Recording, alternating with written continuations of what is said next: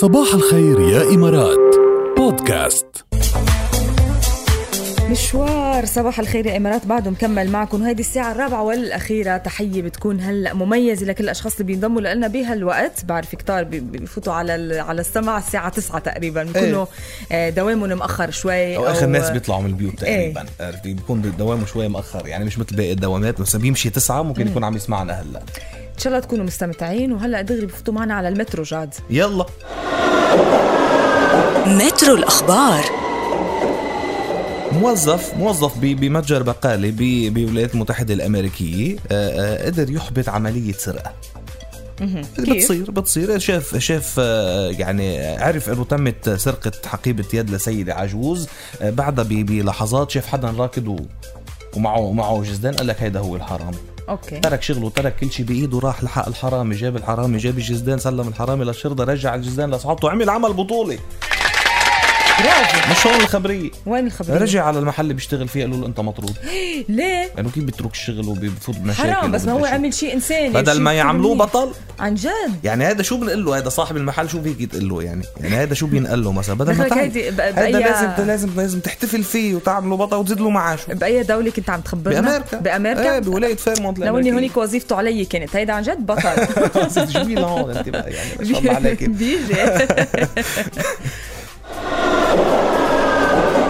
المحطة التالية من أميركا مرة واحدة على لبنان. في لبناني استطاع عبر شغله وعبر شغفه بالزراعة والعناية اللي مستمرة بشغله وبزراعته إنه يحصد يقطينة عملاقة من أرضه بيبلغ وزنها 341 كيلو جرام.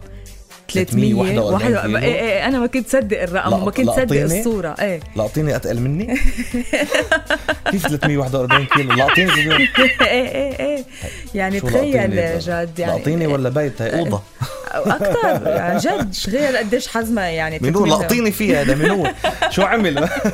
وحسب ما صرح عم يقول إنه في أشياء سرية ما بيحب يخبر عنها كيف بيشتغل بالزراعة، بس اللي وضحوا أكتر إنه هو كل شيء بيستخدمه أسمدة عضوية، يعني ما بيستخدم أشياء كله طبيعي. وفي شوية أسرار بس ما بيقدر يحكي عنها، ولكن بيرجع بيشدد على الاستمرار.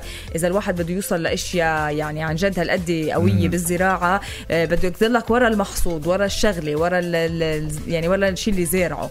عرفت كيف؟ شو عم تفكر؟ شايفتيني شارد؟ ايه بشو؟ عم فكر هاد لاقطيني ايه كم قرص كبة لاقطيني بتعمل؟ اوه ماشي. قد ايه طيبة كبة لاقطيني؟ كم كباية بتعمل؟ فكر 341 كيلو قسمي وضربي وكذا ورجعي لي بجواب بعد ربع ساعة. إذا كيلو عمل 5 أقراص أنا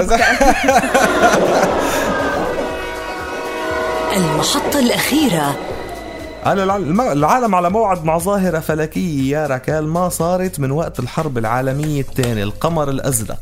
القمر الازرق يعني يكون بهيدا الوضوح، البلو مون. عرفتي كيف؟ رح يضيء القمر الازرق ورح يكون يعني مضوي سما وقمر مرئي بجميع المناطق تقريبا بجميع انحاء العالم.